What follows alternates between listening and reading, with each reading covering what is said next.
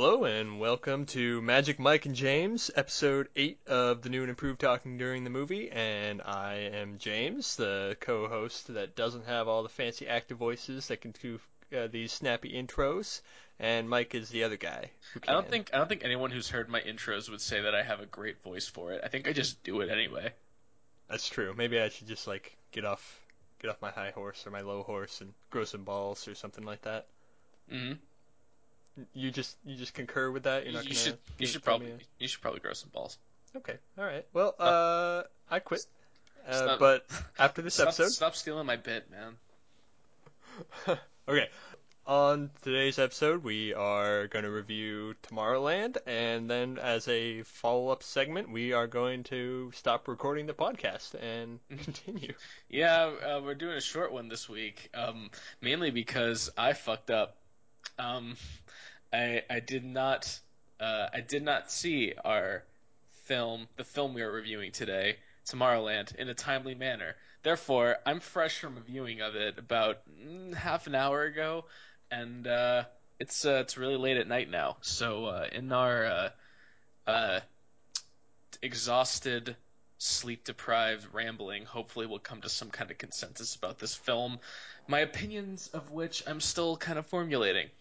Yeah, yeah, we know that all the best opinions on film were formed within the hour of seeing it. Yeah, it helps if you add booze, but we'll just have to make do. We'll have to make do indeed.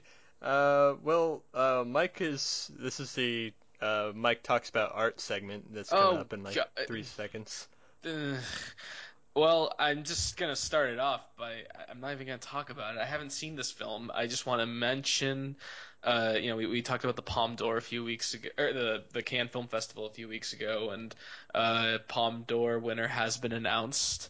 And before the show, I tried about 50 times to pronounce the director and the name of the film correctly, and I'm going to totally screw it up anyway.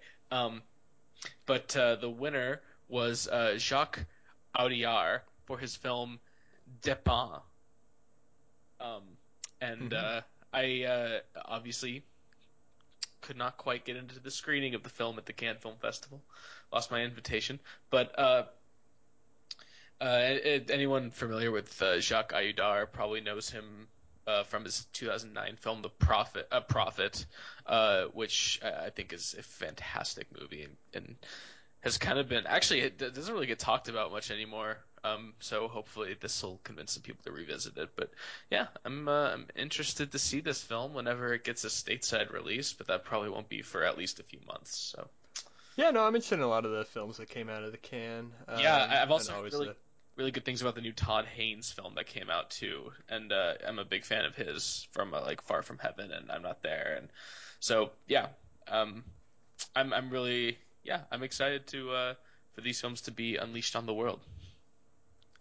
Just like people were. No, I'm not even gonna force this stupid stupid transition.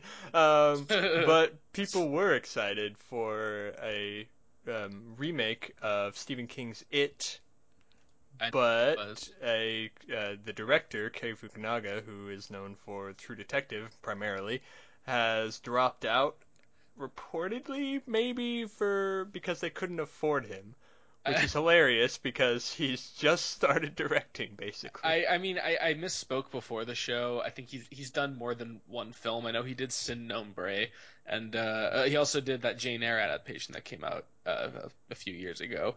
Um, but I mean honestly, I did not know this guy was not on my radar, or I really think anyone's radar.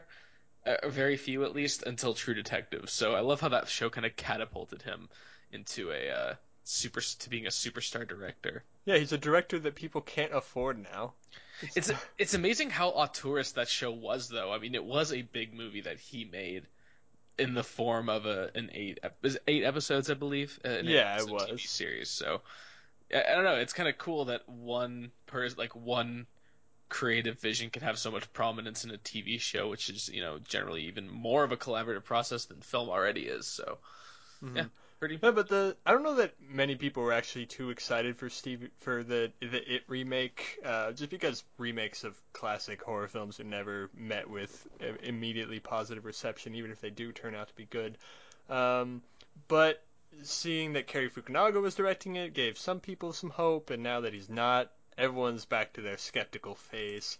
So In it'll be interesting to see if this can live up to anything, or who they get to replace Cary Fukunaga. I don't know. I've been hearing so many stories about directors. Like, okay, honestly, this is kind of like the same reaction I had when Edgar Wright got replaced on Ant-Man. Like, Oh, I'm like, well, that was my reason I was interested in this film. I could not care less now. I, yep. I'm, I mean, also though, to be fair, like, how are you gonna top, just from an acting perspective, how are you gonna top Tim Curry as Pennywise? Oh, did you hear who they cast in place of him? No, I didn't. They cast the main kid from We're the Millers, I think. What? Uh, yeah, That's right.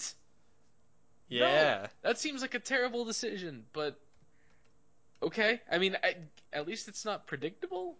yeah. No, I mean, look, my reaction to those kinds of casting decisions now is like, well, I guess we'll see because I was wrong about Heath Ledger as the Joker. I could be wrong about this. Who knows? but I'm probably not wrong about Jared Leto's the Joker. So No, no one's wrong about that. If I that will, wasn't a ham-handed transition. That was I an will. off-the-cuff comment, just so That you was know. this is a great transition, but I will say if I'm wrong about that, I will wager I will wager something dear to me on that performance being bad. Anyway, let's move on. Yeah, no. This. Oh well, actually, this is weirdly. You're right. It is kind of a perfect transition. Yeah, um, the I didn't even look at what we had going next. you did. The Oh man, I thought you like totally set that up, and I was just No, like no. I'm deciding. too tired to be a genius podcaster at Yeah, this point. I really fucked this up. Sorry. Oh no, it's fine. George Miller, people don't know this. George Miller, the director of Mad Max, which we reviewed on our last episode, Mike and James Urban Harvest, had originally been in talks, more than in talks, to direct a film, a Justice League film. In 2009 was the release date. But the film got axed, and there's now going to be a documentary made about the making of that movie and the lack of making of that movie. Uh, I'm pretty interested. I More mean, just interested in the story. here's my question to you: if this documentary was announced 6 months ago, would you care half as much as you do now, since you've seen Mad Max Fury Road? Well, I mean, the my viewing of my I'm not that well read on George Miller. I have seen Babe Pig in the City. I have seen Happy Um, Feet and Happy Feet 2, and I have now seen Mad Max Fury Road. so Uh, yeah, I mean, from what I can tell, with the exception perhaps of Thunderdome, Mad Max Beyond Thunderdome, doesn't really seem like George Miller has made a bad movie. no, it Like, doesn't. I have heard some stinking things about Thunderdome, but but like it just seems like he's had a kind of an on-off filmmaking career. He's made films in like kind of in short spurts throughout the years, but he's like insanely consistent. So I feel like he's just like this pretty wonderful filmmaker that's just always been kind of hanging around, but it's never really the spotlight's never really been on him until.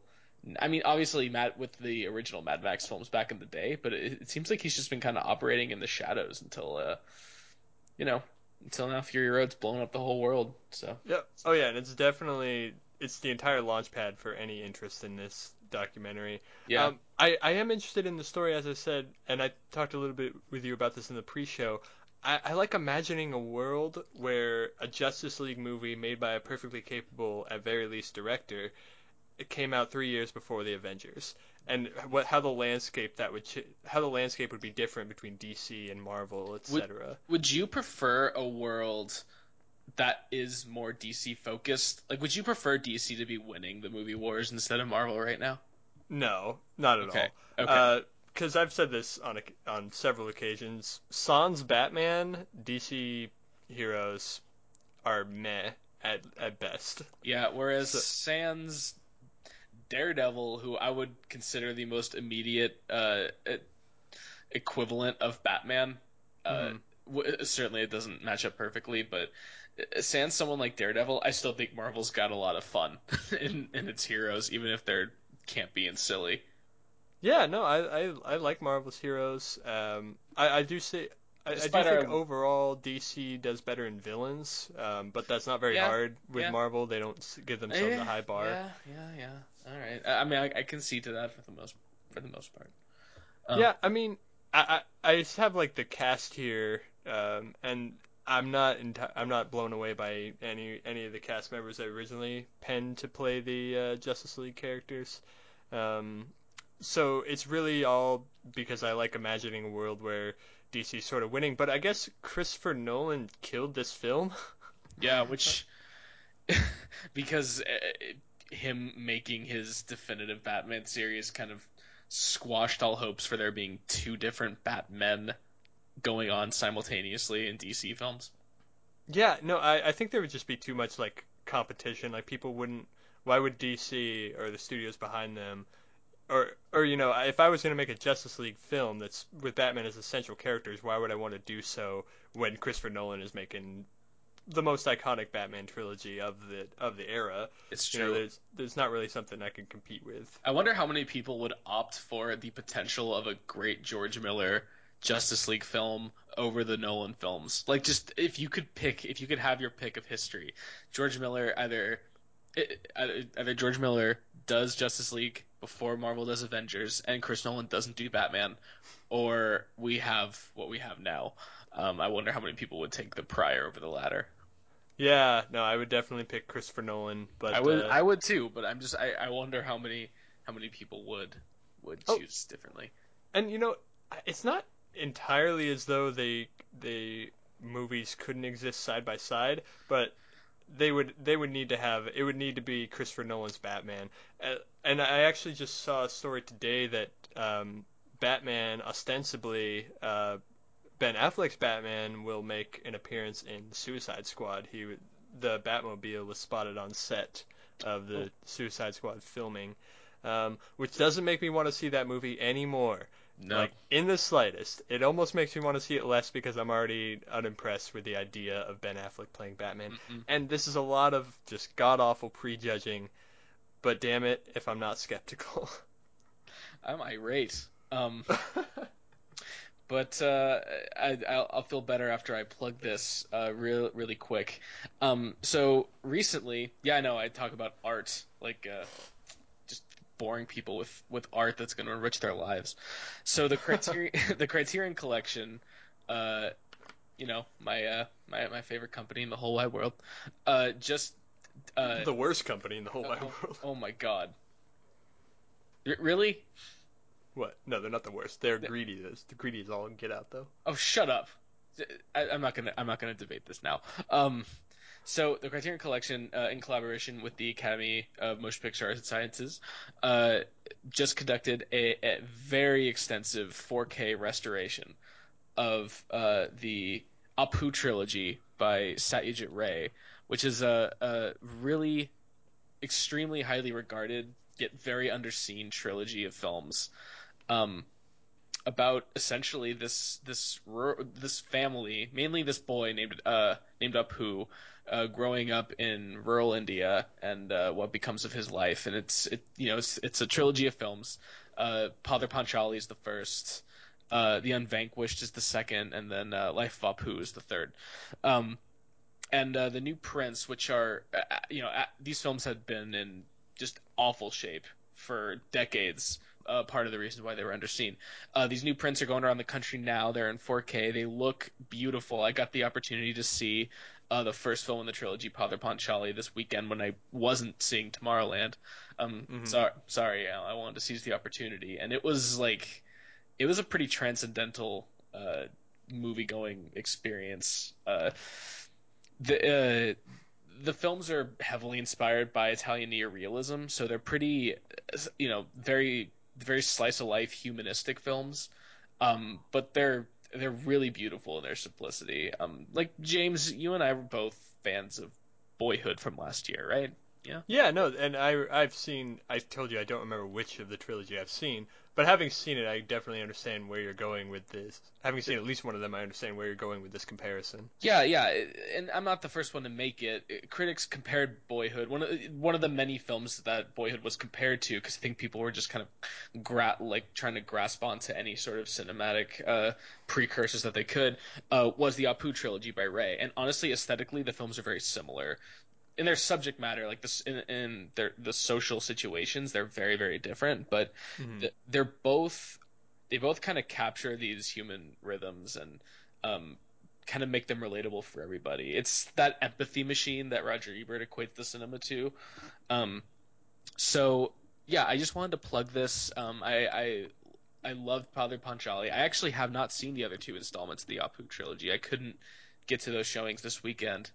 Um, so I'm actually gonna have to check that out when Criterion eventually comes out with their Blu-ray.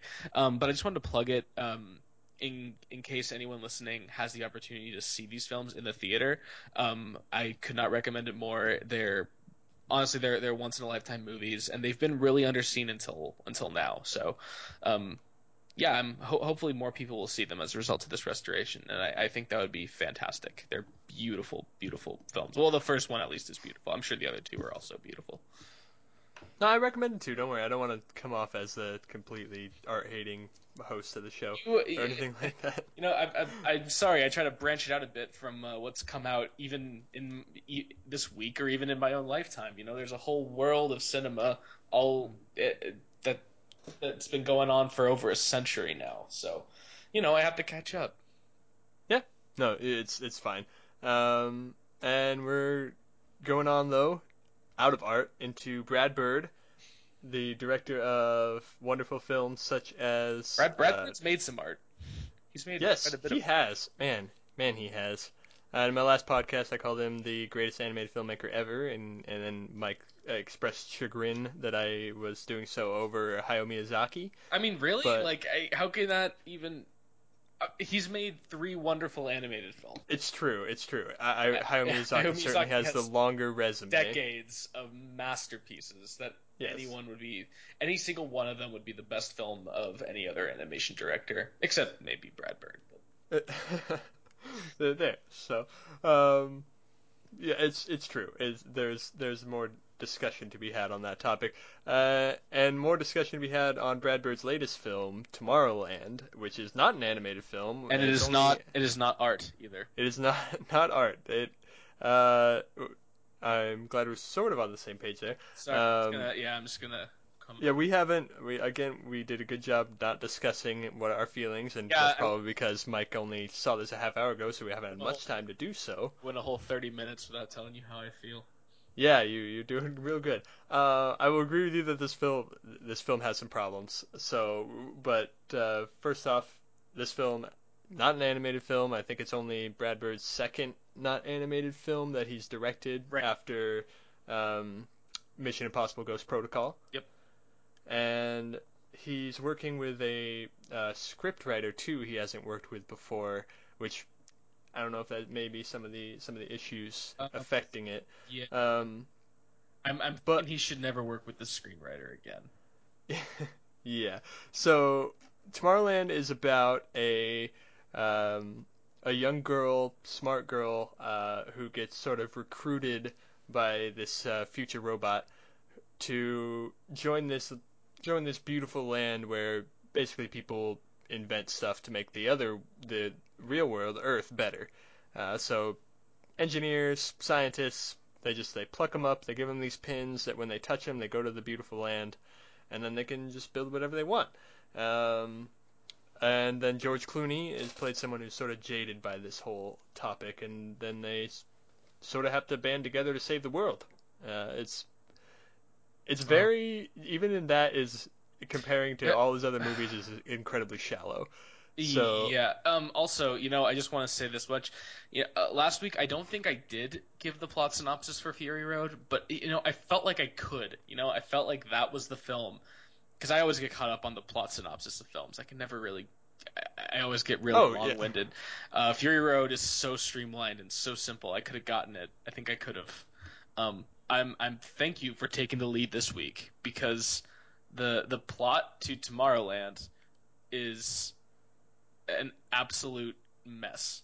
The trajectory of the plot is so messy. So I'm happy. I would have gotten lost in this for 10 or 15 minutes just yeah. describing it. So thank you for taking the lead on that. You're welcome. Yeah, I have my strong suits.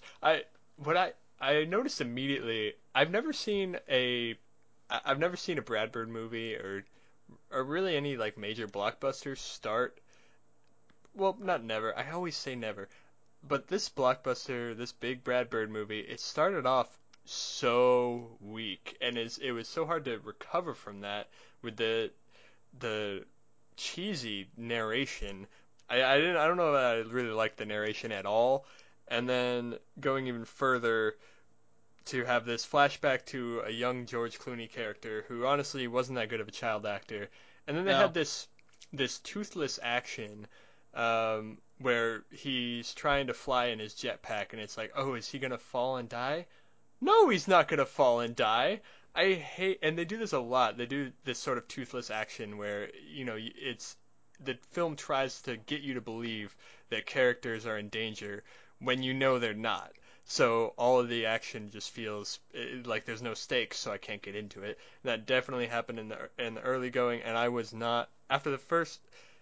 It's a much more extreme version of what you felt in while watching Fury Road. That you saw something that you couldn't quite get on board with, and you were skeptical. But I saw something I couldn't quite get on board with at all, and then I was like, okay, now Brad Bird, it's up to you to try to pull me out of this. And honestly, didn't do so hot. Um, I agree for the most part. I had a slightly different experience than you though. Honestly, for the first, maybe even the whole first 45 minutes or hour of this film, I actually was on board. Okay. Cheesy, yes. I'll give Mm-hmm. you cheesy. I'll give you, kind of toothless action. That's a good way to put it. But that's not. I mean, for example, in those sequences, did I feel like the movie knew that you're never really gonna think that that kid's gonna die. Certainly, um, I was intrigued by this premise because I wanted to know where it was going. It kind of did this wonderful slow reveal. It didn't exposit anything. It didn't come out. It didn't tell you everything the film was going to be focused on right from the beginning. And I actually really was, with the logic of a kid's film, going Mm-hmm. along with this, I really wanted to know where it was going. Um, my experience by the end of this film was a severe. I'm sorry for being vulgar in a review of a children's film, but a pretty extreme case of cinematic blue balls. Oh. The likes of which I hadn't felt before. I'd felt before, but often some foggy distance. And then I saw the screenplay credit of Damon Lindelof, and it all came rushing back to me because Oh. Damon Lindelof is the main writer, was the main writer, one of the main writers on the television show Lost, and Oh. God. the more I thought about it after seeing that credit on my drive home, the more I realized that almost all of the narrative problems I had with this film were narrative problems I had with Lost, and almost every single thing that Damon Lindelof has written um, because I think that he fancies himself as a wonderful audience manipulator, someone who knows when to reveal what information when, and how to string people along for an ultimate final reveal. And uh, consistently, every single time I have seen a film written by him, he has screwed it up. He has ruined my genuine interest in what he has to offer and completely let me down. So, for me, most of the problems I had with this film, I'm going to blame on the screenplay. Not necessarily the dialogue, but like I said before, the trajectory of the plot, which began for me at least, very promising. I agree with you, the narration didn't work so well. Some of the execution is questionable, but at least from a narrative perspective, I was engaged. I was interested. I was ready to see what this world is all about. And I can't express. Okay, that's a bit dramatic. I can't express. I was very let down though. It was by the end I was pretty frustrated and I felt like I had lost hold of something that could have been actually a really cool movie directed by a wonderful visual stylist. I think Brad Bird is at least firing on all cylinders as a director here. No, I was gonna defend Brad Bird pretty hard in Yeah, this. no, I'm gonna be with you on that. I think he did for what it's worth. Noting, of course, he took part in writing the screenplay, and also that editing and pacing is also things that the director needs to take into consideration as well as the actual editor of the film. I do think for the most part he did a pretty standout job directing Tomorrowland. Yeah, I mean, it's sort of like he did what he could. But I have always said, and I can't let Brad Bird off the hook that you need a director needs to take hold of people when they think they're getting out of line. David Fincher didn't let Aaron Sorkin run wild, but say Ridley No, Scott that's did let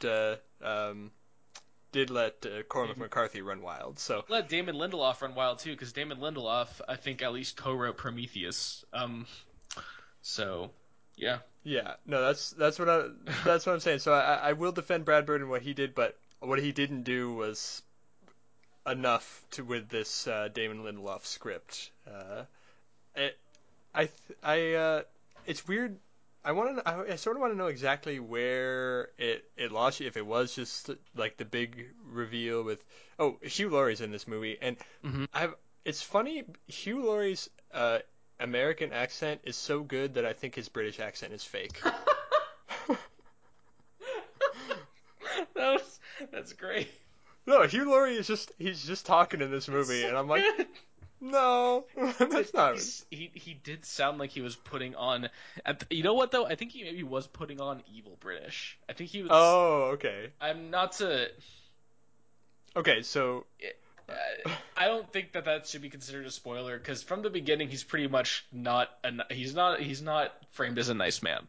no, he's not. So He's pretty much the grumpy. he has questionable motivations. That's for Yeah, sure. yeah.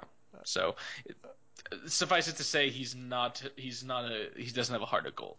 Um, Yeah, and I don't know if it was in his big moment that you lost the script or you lost the movie. For me, it was a lot of just stuff throughout, and honestly, the the ending thing didn't bother me as much as it seems to bother other people. So oh, really?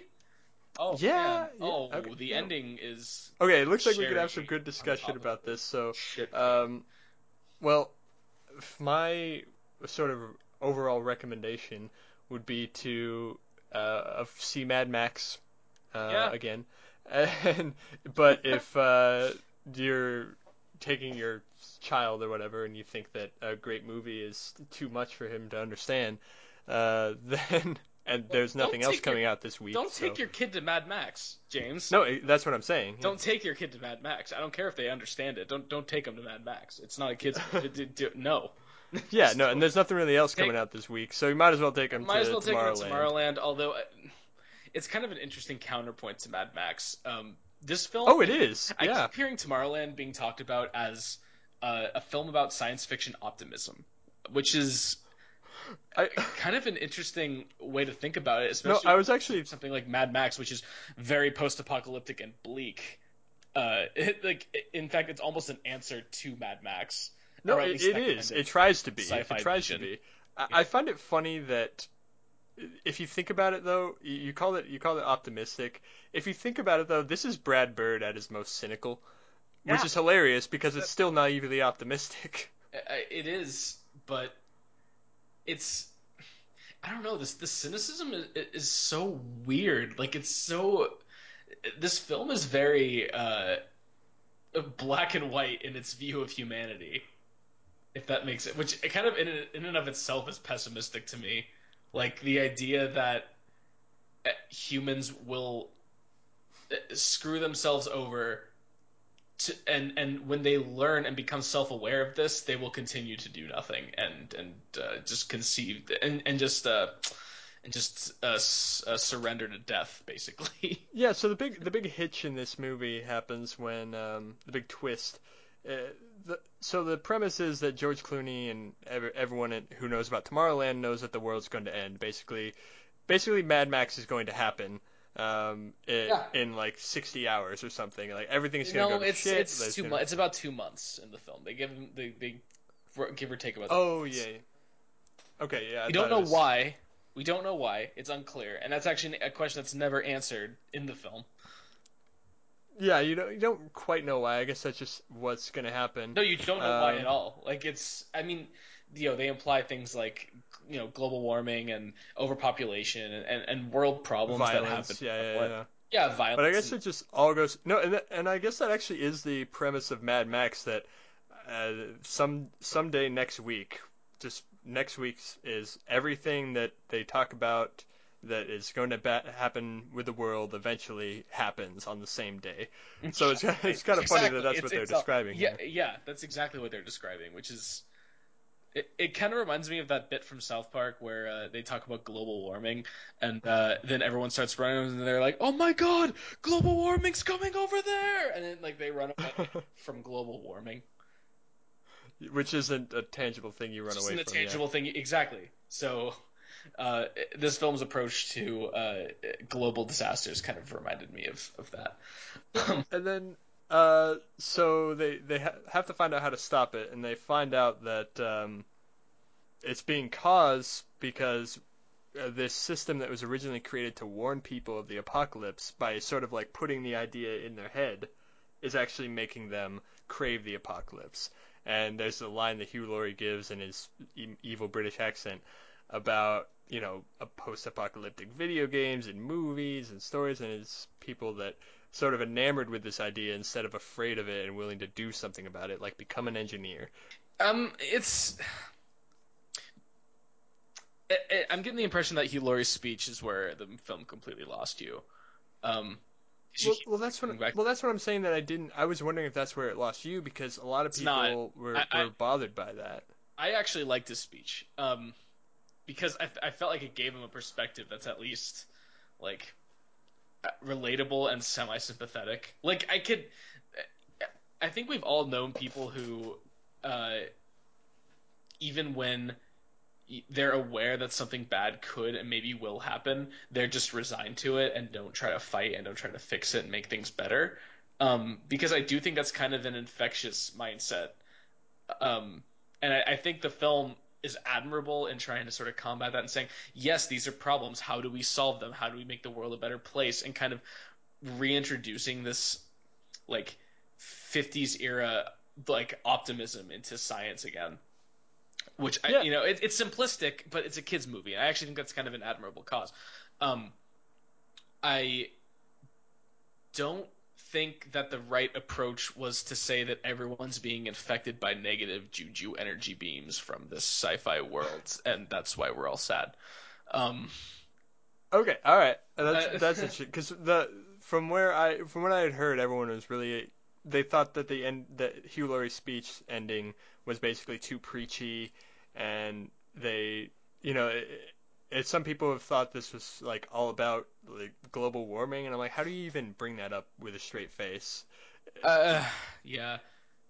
I mean, So I was prepared to defend it on that no, level, no, no. but I actually do defend it to an extent, although I will say it does call to mind a line from a much better Brad Bird film, The Incredibles, when the main villain of that film just goes, "You got me monologuing again, you sly dog."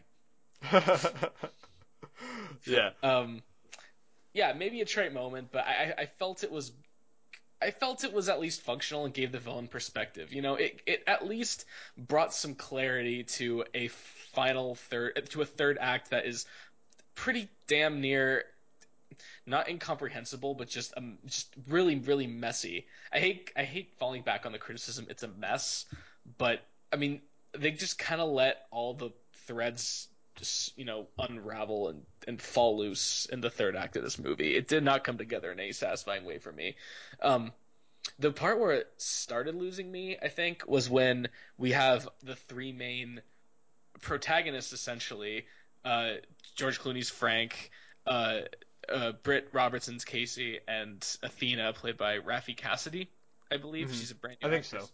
Um, and it kind of became the story of Athena and Frank squabbling about things that I never actually got to see and character development that I never actually got to witness, and Britt Robertson kind of standing there as a mitigating third party, and me going, "Wow, this dynamic's really not working. This is a weird kind of crew to follow, and I'm not really enjoying myself." And then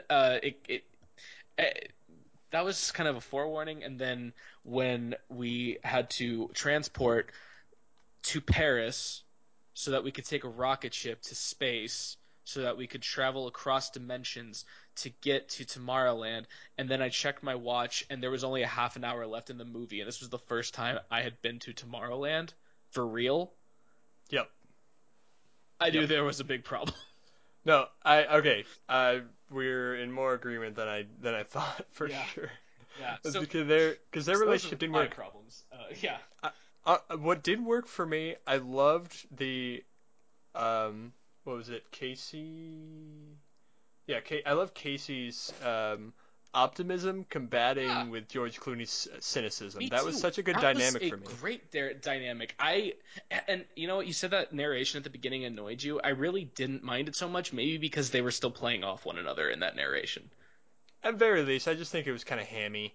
Um, It was, James, it was, but I'm more or less forgiving of some stuff like that in a kid's film. Not saying that I don't think that someone, especially like Brad Bird, who works for Pixar, who does not condescend to kids at all. exactly, Not that I yeah. don't want to expect more, but that wasn't going to be a huge deal breaker for me in a movie like this. Um, but when Yeah, you I'm have used to the Brad Bird that deals with complex topics like what is a soul? Do people right, die? You know. or fuck, even just a wonderfully balanced dynamic between a family of superheroes, like how just the human nuance in those even ridiculous, crazy scenarios. That's kind of what defines Brad Bird for me. And Hmm. yeah, he's a very warm director, and I always I don't know, he's got an eye for or an eye and an ear for the way people talk and interact. And while I felt like I got that in like spurts here, it was really lacking. And that's maybe why the film lost momentum for me. I will say though, I want to give major credit to Britt Robertson because I think that she did a fantastic job. She played a fantastic role as Casey. I I want Britt Robertson to have a big career after this movie. Yeah, no, Even and though I'm not a fan of the movie overall, I thought she did fantastic. I want to see her in more stuff. I've literally never heard of her before this film. I hadn't either, and I think she played her role to a T, exactly what you expect it to be. And she did throw her own like spins in there. As I said, she played that naive role just so good. Like I want this to work. It's going to work. And then George Clooney came in and was like, no, this place is a sham. Tomorrowland. It's what you got was an invitation to a party that got canceled. Yeah, I thought that was a That's great line that's a there. good line. That's actually a very good line. That's very wow. I think we're done. I think that's the movie summed up in a sentence. The whole movie is an invitation to a party that got canceled. That's beautiful. Uh, Wow. yeah, well, it's true. There wasn't really a satisfying conclusion No, to the film. not at all. By the way, um because Casey was my favorite character in the film, um d- what did she do in the end? Like, think like she had no role in the climax of this movie. The only thing she did was discover the D- nature of something, right. which, She discovered the nature of something when she was essentially giving up, and she kind of had a flash like eureka moment. Um, and, yeah, and which it doesn't. That doesn't like give me a lot of connection with the character at all. To say like, oh, I figured this out at the last second. It's like great, but what yeah, have you done before? yeah. By the way, if it's talking about kind of Brad Pitt. Brad Pitt. Oh my God. Sorry. I Speaking think we said Brad enough, and then you were thinking of smarmy, attractive actors, and you're like, Of course I uh, am. Must have mixed up the wires in my head. But no, I mean, speaking of some of Brad Bird's sort of deeper and even more philosophical themes in his other films, I do think that even in this, he was hinting at something about determinism and knowing your fate and how that affects how you respond to it. Um, but it didn't really resolve itself in any kind of satisfying way that's any more deep than we make our own destiny, which yeah, that, it's really trite in and of itself. But I mean, I because those questions were raised a few times and actually illustrated in a few instances very cleverly visually.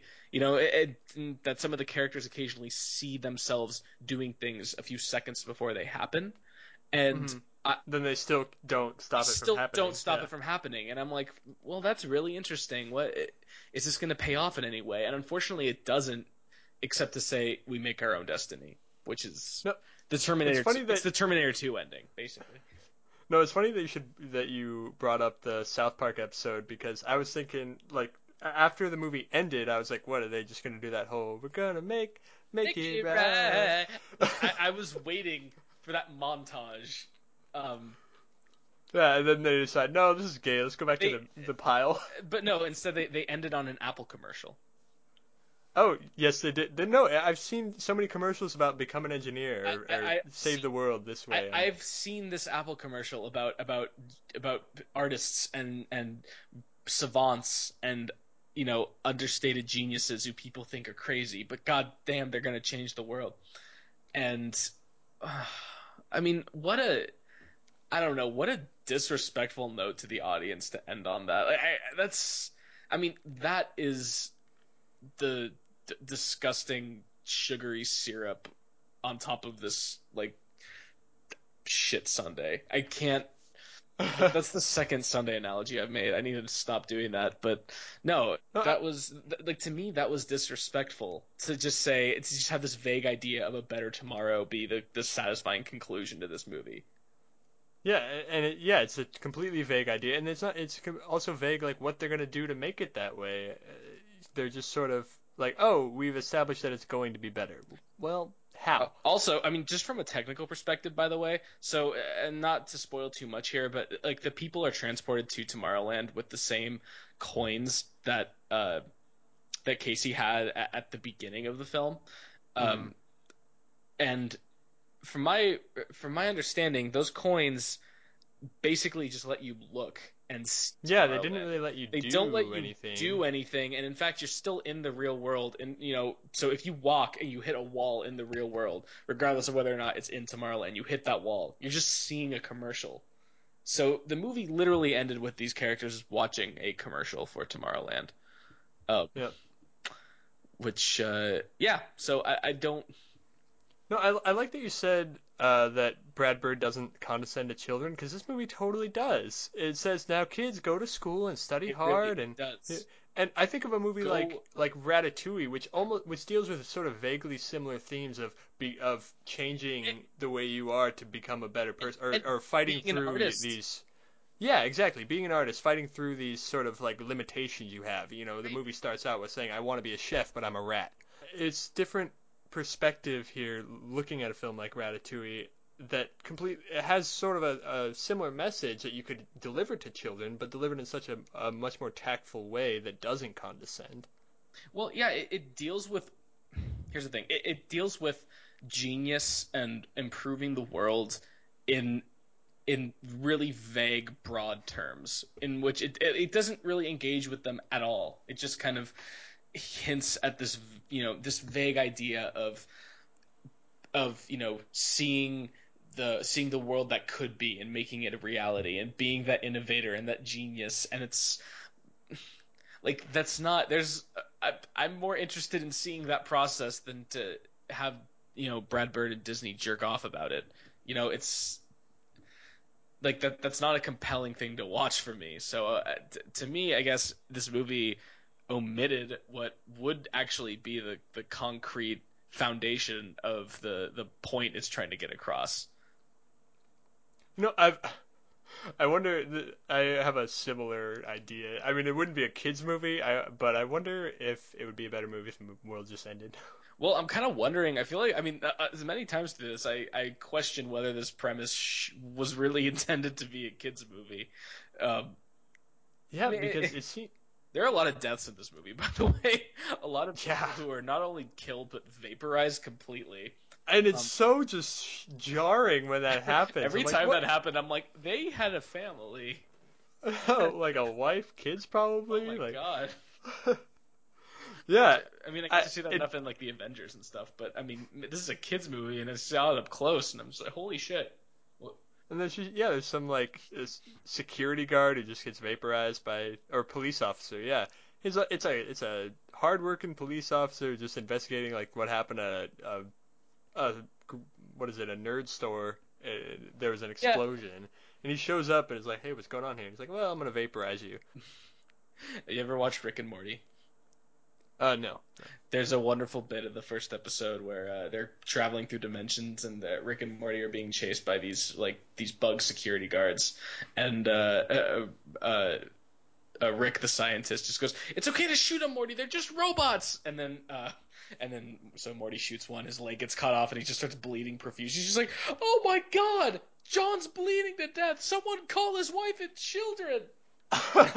She's like, "They're not robots, Rick." He's like, "They're bureaucrats, Morty. I don't respect them. Just keep shooting."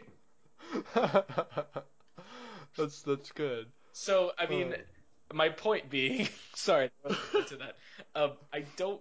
There's what do I care if they're Like, I can't connect to anything if they're just robots.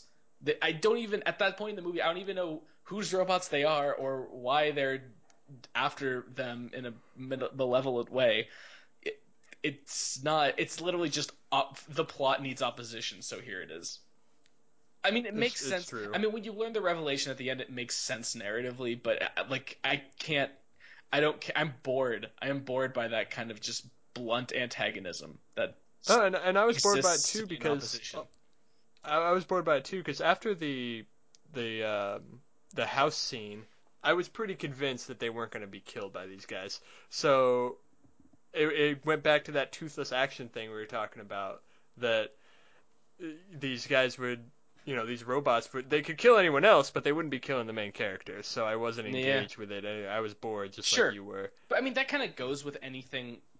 That kind of goes with anything like this. You know they're not going to kill the main character in the first third of the film. Um, Well, but of course, sure, but I'm I not going mean, to in get a movie right. like No, no, no. But I'm agreeing with you that because there was nothing else there's nothing else playing out, or nothing I was learning about these characters. That's just kind of wasted space on the screen. Then exactly, there's yeah. no real. I completely agree with that. And the movie honestly could have used a little trimming. Like it was more Oh than man, two it was hours. 2 hours and 10 minutes. I don't know why. The number of steps that we have to go through as audience members to fucking get to Tomorrowland for real, not counting the George Clooney prologue, uh, insane. I don't like. I had to like. I don't usually check my watch during films, but I just checked mine when they finally got to Tomorrowland, just so I can know how long I felt like I'd been there forever. And it turns out the movie was 3/4 of the way over. So I, I was Yeah, that whole Eiffel surprised. Tower rocket ship stuff Why was that was necessary? Why? Like, it okay, was so only necessary for stupid reasons, and that was to say that there was like a secret spot where all these great inventors went, and then they built this rocket ship, and that was seriously just to further the stupid ideas that Damien Lindelof had to bring to the movie. by the way, if the Eiffel Tower, the base of the Eiffel Tower just spontaneously opened up into a giant gaping tech wormhole and launched a rocket out of it, how many people do you think would die? Oh Because yeah, because rockets are like a tactfully, big deal. because tactfully, everyone seemed to move out of the way just in time. Um, and then the rocket goes up, comes back down, it transports to another dimension, and it actually sends out an EMP, and all the lights in the whole city go out. And I know this is the wrong mindset, but all I was thinking was, imagine all the children's hospitals that now have no power. Oh yeah, the To big that big thanks, EMP. I'm like, what the thanks, fuck is happening in this thanks scene? to our heroes. Like, I'm sorry, I don't normally pay that much attention to collateral damage during at least like Marvel films. I just wasn't prepared in this Disney film for children how much collateral damage and human life had needed to be sacrificed Just to for get Britt these people to Robertson Tomorrowland. Yeah. To realize that everyone's being injected with negative thoughts and needs to be resurrected from their cynicism. Um, No, but okay, I judge these sort of like what could be seen as like minuscule plot holes or collateral damage in completely unnecessary scenes. Because if it had to be in the movie, I can forgive, some things like that, like collateral damage. If the scene had to be there, then that's what has to happen. People need to die. This scene had no business being in the movie. They could have got to Tomorrowland in some less convoluted way. Well, and I honestly felt like by that point I felt like I'd already experienced five different films and I hadn't even gotten to the name of the movie yet. Like at one point it's a road movie with with Britt Robertson and George Clooney. Athena, George Clooney, or Oh, Athena earlier on. yep. Um, before that, it was a mystery film. Before that, it was like a dysfunctional family movie. Before that, it was like a 50s period piece with George Clooney as a child. I couldn't. I felt like I'd been through the wash with like five different genres already. So nothing cohered at all. I've been really negative these last few minutes. I don't want that to overshadow, aside from Britt Robertson, my other main praise of the film, which is Brad Pitt's visual direction. Because I think that, Brad Bird's visual bro, direction. did I? Oh my god! You can leave these in, by the way. Oh, I'm going to. You deserve this after making us stay up this late. Yeah, I know. That's what I'm telling you. I owe you. You can leave those in. But yeah, Um, Brad Bird's visual direction. his visual direction, I really thought came very close to being a saving grace of the movie for me. Um, because he directs his live action like he directs his animation. It's kinetic. It's fast. It's got trajectory, but it's also beautifully composed. Like he's one of the few. I mean, like we live in an age where I feel like a lot of directors don't really understand, or at least don't utilize visual components of cinema. They like doing a lot through dialogue. Hmm. And holy crap, can he like put an image together? Can he utilize all parts of the frame? Does he understand the dynamic of like things entering or leaving the frame in inventive ways? Or of just illustrating an idea visually. I mentioned the kind of the characters seeing themselves 3 seconds in the future at different points, at a certain point in the film, mainly in Hmm. the third act. The the way that's like even the way that fights are choreographed are invented and fun and cool in a way that like I think a kid even would be legitimately entertained by. Um, like and this is why I don't condescend to would a kid enjoy it in my estimations of kids movies. I feel like any one worth its salt would be entertaining to me just as well as to a kid. If I'm judging this film visually, I was pretty enthralled. Um, Save for the climax, in which I think all trajectory gets lost. I think that all the threads, like I said, all the threads fall loose. Um, but uh, man, I just, God damn it, can Brad Bird can convey things visually in a way that I think is pretty rare, and I think that it's a virtue that has been bestowed, that he's exercised because of his animation and his history in animation. So, um, Oh yeah, I mean this is the same guy who did the opening tracking shot in Ratatouille. I think I'm that's again right. loosely using opening, and I know that tracking shots are a lot different when it's an animated film, so there's a lot less technical stuff that goes into Yeah, it, but the direction yeah, still needs to but be there. you still are juggling a bunch of visual components, so it's still valid. And there's also a pretty beautiful tracking shot in this film, essentially Casey's first trip through Tomorrowland, done, Oh yeah, I believe entirely in one shot. I Although thought so. I mean, there was, I believe, probably a few like Birdman-esque edits in it. I think there were a few bits I noticed. Like, okay, that's probably an edit, but I mhm. couldn't actually point out any hard cuts. At least not from what I could tell. So, yeah, that was some just beautiful visual composition and with the moving camera. No, Um, I loved that, and I loved how it brought the audience to this commercial and made us believe it, and then brought in George Clooney to say, "No, you've been lied you've to." been lied to, and that was actually a really effective revelation for me. It I was like, was, oh, yeah. wow, this thing that was actually used probably to a certain extent to advertise this movie was a lie. But what are you going to replace it with? Uh, not so impressive. So in that sense, it does kind of feel like a fuck you. But the way that was pulled off, see, that was an example of stringing the audience along and then throwing them for a curve, and it being effective. I responded very well to that. Um, but no, I mean, just throughout and even in some of the less flashy moments, I think Brad Bird really shows his stuff as a visual filmmaker. So that is one of my main one of the main things I have to give credit to this film for.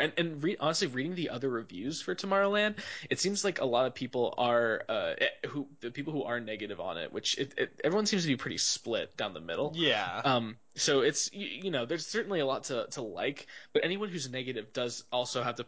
They've all been putting this disclaimer that, by the way, Brad Pitt is doing. Oh Brad my Pitt. god! Why? Why am I doing this 3 times? Jesus. Oh man. I'm just gonna keep going. Brad Bird is really firing on all cylinders here directorially. Um, and There I is have no to. justice in this global war of Ah! yours. I hate you. But yes, I agree with that assessment. I think Brad Bird did a fantastic job. I think Britt Robertson was wonderful. Hell, even George Clooney gave a lot of depth to his character. I thought, even though we don't really get to see that transition from that hopeful, child to the, disheveled, uh, curmudgeon that we see later in the film. I thought those elements were effective. It's mainly quite literally the storytelling, the plot that I took issue with, and it was pretty, but it did a lot to turn me off of, especially the final act of this film. Definitely, yeah. The final act fell through hard, and I'm glad that it wasn't the Hugh Laurie stuff. Like, No, it I'm wasn't. really No, glad. no. It wasn't. Although, I mean, do I think he was the strongest villain? No. Strong. Yeah, fine. Certainly could have done better. But that stuff didn't derail me. And in fact, I actually that speech that I haven't heard any. I haven't heard the negative comments toward that speech, but that was one of the aspects I actually enjoyed, No, I at thought it least was an interesting, in adding a poignant dynamic. criticism of Because it was people valid, and loving the apocalypse. Like, I wasn't watching it and thinking, "Wow, he's being an evil villain and taking some time aside to monologue for the main characters in the audience." It seemed like he was actually asserting a point of view that I could actually agree with more than I was comfortable admitting. definitely. Which is which is a cool feeling, or at least it gets you to look at villains differently when you can do that with their point of view. So, no, it honestly was kind of a saving grace for his character for me. That added new dimension to him and actually kind of made him almost an asset of this film as well. Um, Before we wrap up, I'm not sure how much more there is to discuss, Oh but no, we're about to uh, wrap up. That's I do want to draw attention to. I mean, I'm sure you noticed, James, that Casey's younger brother was uh, Pierce Gagnon was Pierce Gagnon, who has not aged a day from when he played that demonic child in Looper. Yeah, in he hasn't Looper, aged at all. which is really creepy. I'm not gonna lie, and um, my secret real ending for this movie is that we find out the reason the world got destroyed is because Pierce Gagnon got shot in the mouth and realized he had superpowers And then became the Rainmaker. and Yeah. became the Rainmaker. I was wondering if you were going to bring up Pierce Gagnon because I I recognized him immediately, having I liked did his too. performance. No, Yeah. I literally I've seen Looper. I actually don't know if I've seen it all the way through since I watched it in theaters 3 years ago. I also recognized him immediately. I'm like, oh my god, that fucking kid. I know that face. And then when we started getting talks of apocalyptic of an apocalyptic fate befalling the world, I'm like, oh god, oh no, I know what happens. it's the same kid. The So, same thing's gonna happen. oh man, so this movie is but one in the same universe of Tomorrowland, Looper, and Mad Max. Confirmed. I mean, it's Yeah, I know it's Tomorrowland is the start, and then it leads into Looper, and Looper causes Mad Max. so parents, if you're listening to this, you really must take your child to all three of these films in order for them to Well, experience at the appropriate arc. points in their lives, though. You take them Uh-huh. to Tomorrowland as a child, teenagers show them Looper, and then they're adult, let them see Mad Max, buying the Blu-ray for Christmas. Yeah. And then they'll get the whole experience of how the apocalypse happened. Yeah. And you can weave tales of it over the pyre that used to be your home in the barren wasteland after we all destroy ourselves in 2 months. And, Um, or next week, or depending next. on what movie you're watching. Yeah, of course. Um, James, would you like to add anything anything to this discussion, Tomorrowland? I still love Brad Bird. I That doesn't this add movie anything, did but I wanted to this, put that on the this record. movie did nothing to dissuade me from thinking Brad Bird is a great filmmaker. He made a not so great movie. It's It's certainly not. easily his worst movie. It's easily his worst movie. I wouldn't even call it a bad film. Tomorrowland No. is not a bad movie. It just there are it going back to it. It left me with blue balls. It left me with some blue balls. Um, but I mean, his input, from what I could tell, was really impressive. I'm still excited to see what he does next. Be it, oh wait, no, what he's doing next is The Incredibles 2. So, Yeah, which I'm excited and, about. and, It's gonna and be his first sequel. I mean, and I'm just saying this much: the people at Pixar are master storytellers, and their scripts go through draft after draft after draft. They hone their plots so carefully. How, how much shit that's in Tomorrowland now do you think would have been weeded out with the level of scrutiny that Pixar it gives its scripts and its stories? A lot. Like it's I mean, like when I say clumsy, I say that in contrast to how carefully orchestrated Pixar does the same thing.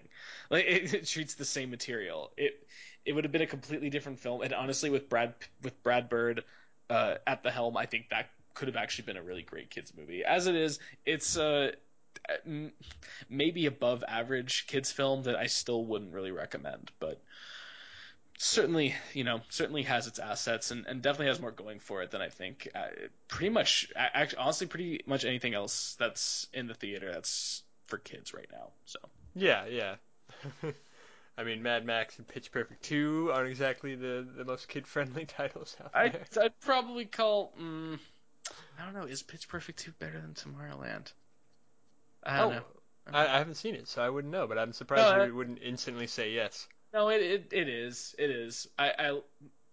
As a whole, it's better. Tomorrowland is so much more inventive. Yeah, and there are a lot of really solid nuggets in here that I That's the cling thing. to. Like this is the work of a real filmmaker that's gone a bit off the tracks. Like it's Yeah. like that, Pitch Perfect 2 is a well-made comedy film that's meant to cash in on the success of a previously beloved yeah, film. So, I mean, Tomorrowland I think has way more good stuff behind way It's more much more ambitious. it's much more ambitious and genuine. But kind of makes me sad to admit that as a whole Pitch Perfect 2 is a better film, but uh, Oh, uh, sorry, Brad Bird. I uh, will watch Incredibles Brad 2. Bird, keep doing what you're doing, man. I Yeah. mean, Don't do it, work with do Damon Lindelof anymore. do it with Lindelof. better scripts, and keep casting Britt Robertson. Or hell, maybe she can get cast in other films. I think she's great. Um, Yeah, you oh, used George Clooney pretty well too, actually. oh, I was never yeah, annoyed by him, I mean, come which on, he was not. This is a step above his Gravity role. Would you admit? yes. No, Like, I was I was way annoyed by George Clooney in Gravity because he was that same like smarmy guy he always is. he was everyone's And stereotype of who Brad Pitt is. God damn it, Mike.